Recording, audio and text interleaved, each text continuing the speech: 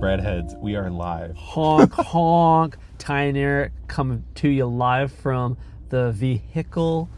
You better buckle up, Eric, because this episode's going to be a bumpy ride. Oh, hell yeah, dude. I'm so stoked right now. Ty and I are both in the mobile booths, separate mobile booths.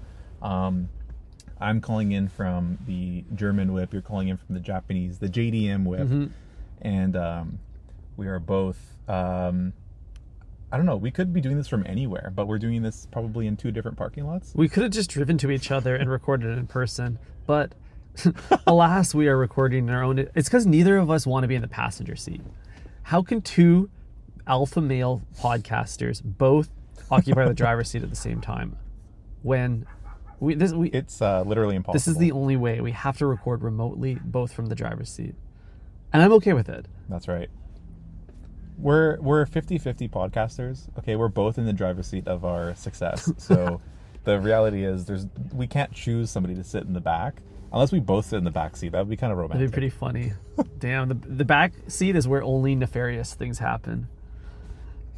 That nothing good ever happens in the back seat. This is the biggest I think the problem for the taxi industry is that the passengers in a taxi cab always end up in the back seat just by default. So by default, you're already creating a nefarious situation as a cabbie. Like in a perfect world, the cab driver sits in the back seat and all of the passengers sit in the front. And that way nothing bad can happen. So the cab driver would sit in the back like he's controlling the kayak or something? Yeah, exactly. Or like, you know how like the person who like pilots the yacht is always like kind of up a little higher and near the back. He has oversight into kind of what's in front of them, but also who is in front of them. He's in the bridge. Mm-hmm.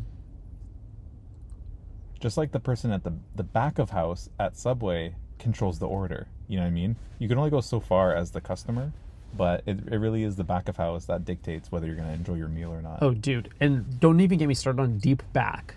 You're probably wondering, what do you mean by deep back, Ty? Well, this is like the deep house of Subway, and that's not the back of the sneeze guard, but the back of the entire franchise, where they're slicing the meats, where they're refrigerating the vegetables, and whoever is responsible for the key to the deep freeze and the meat slicer, Eric, they really hold all the cards.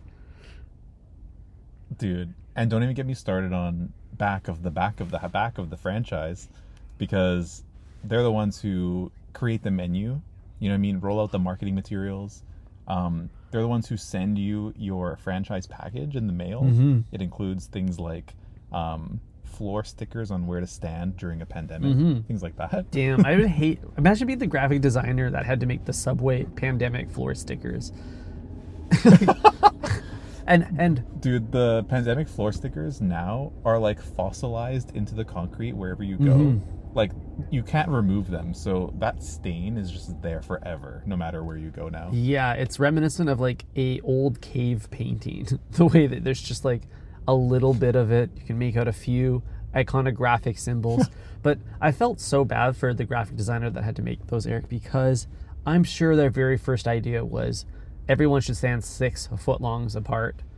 But that was never, because that's the obvious like solution. But no one ever made that. That's not what the Subway stickers say. They just say like stay apart or something. They avoided using their own system. I'm sure it was brought up. It was rejected by some higher up. They decided to use metric. Unfortunately. Crooked Subway, they weren't able to introduce any kind of humor. And I guess like in the context of 2020, March 2020, like humor wasn't really allowed. Like you weren't allowed to make light of any situation. So that's kind of why we started this podcast, Ty. We needed a release. We need to make light of something. Toast the world. 100%. We needed a white bread. Yeah, totally. Well, unfortunately, the white bread isn't white anymore, Eric. It's a little darker. It's a little smeared. I have some unfortunate news that I learned coming out of a Subway in Michigan I'd like to share with you.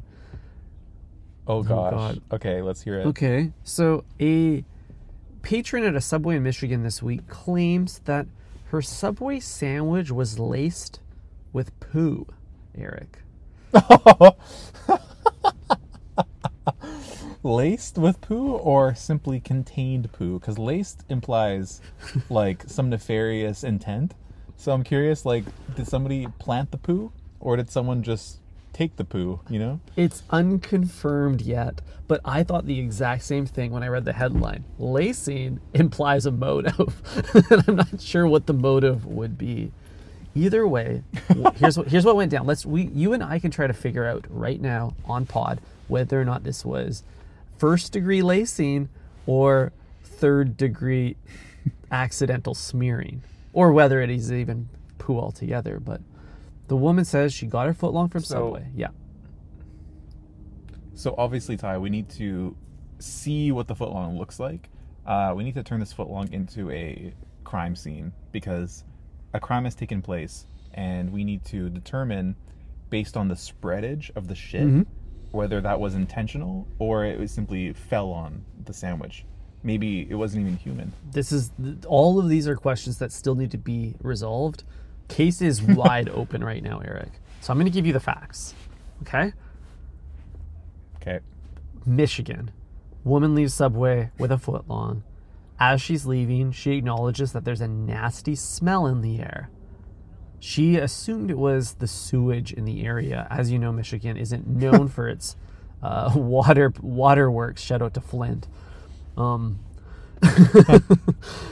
Heads home, unwraps her sandwich. There's a very nasty brown smear on the inside of the sandwich all over the wrapper, and it reeks. She immediately assumes it's poo. Could be human, could be dog, could be a third unknown party. She disposes of the sandwich. She phones the news, probably calls the DOJ to do an inquiry on that location. She does actually call the authorities, and they write it off as a chocolate smear. They said, "Lady, you are quite literally out to lunch, and this is just a smear of chocolate chip." But surely she would know that. Where did the aroma come from? Subway bread will blitz any other smell, so it must have been strong. I don't think she could make that up. And that's all the facts we have so far, Eric. What do we do? Where do we go from here? Ty, unfortunately, this Subway sandwich will need to be turned into forensic evidence. I don't think two podcasters are able to determine where and how the shit made it to the sandwich. I think, obviously, the sandwich artist is our prime suspect here. Mm-hmm. However, I won't be surprised if this franchise and probably all of the other ones have a rat infestation, where small little glossettes of shit will end up in the sandwiches themselves. Maybe it was already in the bin, and the customer said, "Let me get some of that. That looks good." The black olives. Damn. I am actually, my takeaway from this is that the sole reason Subway has black olives on the menu is to hide any unidentifiable flying objects entering the sandwich. Yeah. Well, unidentifiable that would be a good foot-long objects, I should have said. That is a good point. We need to protect what goes into the footlong, Tie. I don't know what we can do further, you know what I mean, to help this poor lady out of Michigan. Obviously, they have enough problems as is. The water's brown, the footlong's brown. We can't do anything about that, Ty. We're just two podcasters. Dude, but I do want Eric, to talk a little bit you about... need to understand that it is the only job of a podcaster is to solve crimes over the internet. That's why podcasters exist. This is our calling. That's right. The Serial podcast paved the way for all of us.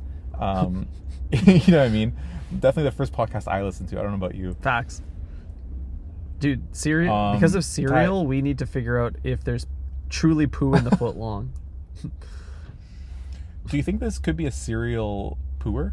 Like, do you think somebody is planting poo in multiple footlongs and then this lady's the first one to notice? Here's what I think happened, Eric. An artist, you would think that a sandwich artist during their own lunch break gets to eat a footlong, right? That would seem fair to get 12 inches on the house. bare minimum. A sandwich artist, been there a few years, bit tenured, ready to try something new. Gets a little bit too spicy in the sauces. Has a panicked moment, tries to use the bathroom. It's locked, it's taken. Customers in there shooting, doing meth or something. So they head to the back of house. They go in one of the buckets. They like dump all the cucumbers out. They use the bucket, but they need to wipe. And what is the best way to wipe at Subway? It's to use the paper wrappers. Uses a bunch, tries to throw them out. One accidentally ends up back in the pile and then on the footlong stand. That is, I think, narrative that makes the most sense. Oh gosh. You might be right, Ty. The first thought that came to mind was, let me use the gloves I have on already because I had to rush to the bathroom. I'm wearing gloves. I'm just going to use my bare hand, which is protected by the plastic glove, to do what I have to do to clean myself off. And then as soon as I leave the bathroom, oh God, there's a customer there waiting for me. They look angry. I better make their sandwich right away. And I leave the gloves on. Oh. Nasty. That could be it. I knew those gloves were more of a liability than anything. Ty, I really want to talk about other invasive species that might have entered a footlong in recent times. If you found the poop story, you probably found this other story. Somebody was investigating the chemical makeup of the meatballs. Now, this is shocking to me because we all thought the meatballs were the only safe meat to consume at Subway. Like, out of all the meats at Subway, meatballs, we thought they were on the white list, you know what I mean? It's actually kind of funny, I'm not talking about the white bread list. It's funny that we would think that they were the good guys because really they're unspecified meatballs. All the other meat at least claims to come from an animal, with the exception of the sphere. The Las Vegas meat sphere.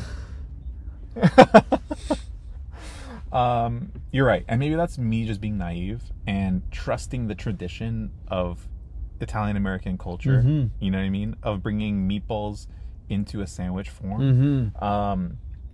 So it could just be me, but I had assumed good intentions, you know what I mean? But I did find a video online that somebody had looked into the ingredients of the meatball. And this seems like something that all of us could have done, but nobody did. No one ever reads the ingredients. But let me just read to you some of the things that were seen in this ingredient list. I'm really scared, Eric. I don't know if I need to. I don't know if I want to know. You don't need to, Ty. You don't need to know, but you also don't need to eat it. You probably won't eat it anyway. Here's the thing. There's a few normal things. Okay, there's breadcrumbs. There's an unspecified meat type. There's some spices, dried garlic, onion, things like that. But Ty, there's almost 40 other ingredients. Wow, what a list! So, okay. Is this grocery list words we can pronounce? Are they words we've heard of? I don't think so. I haven't heard of them. But some of them are textured soy protein. Nice. What is that? Can you just describe what that is as the resident vegetarian? What is textured soy protein? Well, Eric, I can't give you a definitive answer because I've never heard those words strung together like that either. But I know that the most textured soy protein that I eat is called tempeh. So perhaps they're referring to tempeh. Oh, interesting. That would be an interesting binding agent for the meatball. Perhaps it is, yeah. The other things includes various seed oils, which obviously are not good, based on the propaganda that I've been fed, at least. Big Whole Foods will lead you to believe that seed oils are not good. It's for sure. Your oil should come from olives or coconuts, and they need to be cold pressed, maybe twice. And if your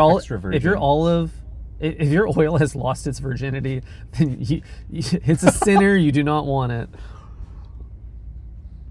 I 100% agree. Extra virgin only for me. Ty, these seed oils, all these things make me realize the only way to truly lose weight is to just not eat. You can't trust anyone these days, even quote unquote healthy fast food. you can't do it. There's no such thing. Healthy and fast food don't go together. If you need to lose 20 fast, like I suggest you do just drop and do 20 and skip lunch. You know what I mean? That's the only way to truly lose weight these days, because all food that we eat is just out to get us. You know what I mean? Sure. I'm surprised it's not laced with fentanyl. The lettuce might be at this point. But so it's called fast food, and the only thing healthy about that term, Eric, is fasting, which is the root. So I think you're right that like the recommended order as well. Yeah. If you really want to eat nothing for lunch though, all you need to do is go to Subway and just ask for a bowl of lettuce and then consume that. It tastes like nothing, it has no nutritional value, but it also is not taxing whatsoever on your system because it will turn to dust immediately after it touches your mouth. So there's a meal for the diet heads out there. I agree with you. I'll do you one better, Ty. I think just skip it altogether. You know what I mean? There's nothing in the lettuce that will satisfy you like the intermittent fasting high that you will get. So are we fasting pilled now, or are we doing this? Oh, dude, I've been anti-breakfast, sometimes anti-lunch for a long time. So you're just like Real heads will know. One meal a day. It's dinner. You drop a nuke ton of steak and mashed potatoes in your stomach. Hits you like a 18-wheeler, and then it puts you to sleep. That's right, Ty. And then on the weekends, I have 2 meals: Hiroshima and Nagasaki. Damn. My man likes sushi. Sushi Hiroshima would be a crazy sushi name. Yeah. Sushi place name. It would be. But yeah, dude, I think skipping a meal is honestly the best way to do it. That way you can eat guilt-free for your one meal. And if you can go the extra mile and make that meal actually healthy, you're just winning in life. You'll feel better. You'll get used to being hungry. You won't even feel hungry anymore. It's the original Ozempic, you know? Here's the challenge, Eric, is that fasting doesn't propagate consumerism. It's actually kind of anti-consumerism. So if you and I can figure out how to turn fasting into a business, then I think the powers that be in this world will let us find success. But the reason it's, I think, like passed off or swept under the rug as a hippy-dippy kind of dietary idea is because no one can benefit from it financially. You're absolutely right, Ty. Haters will call me a commie bastard because I'm advocating for fasting, but I think we've already beaten to the punch, because that's what Ozempic does. It just makes you not hungry.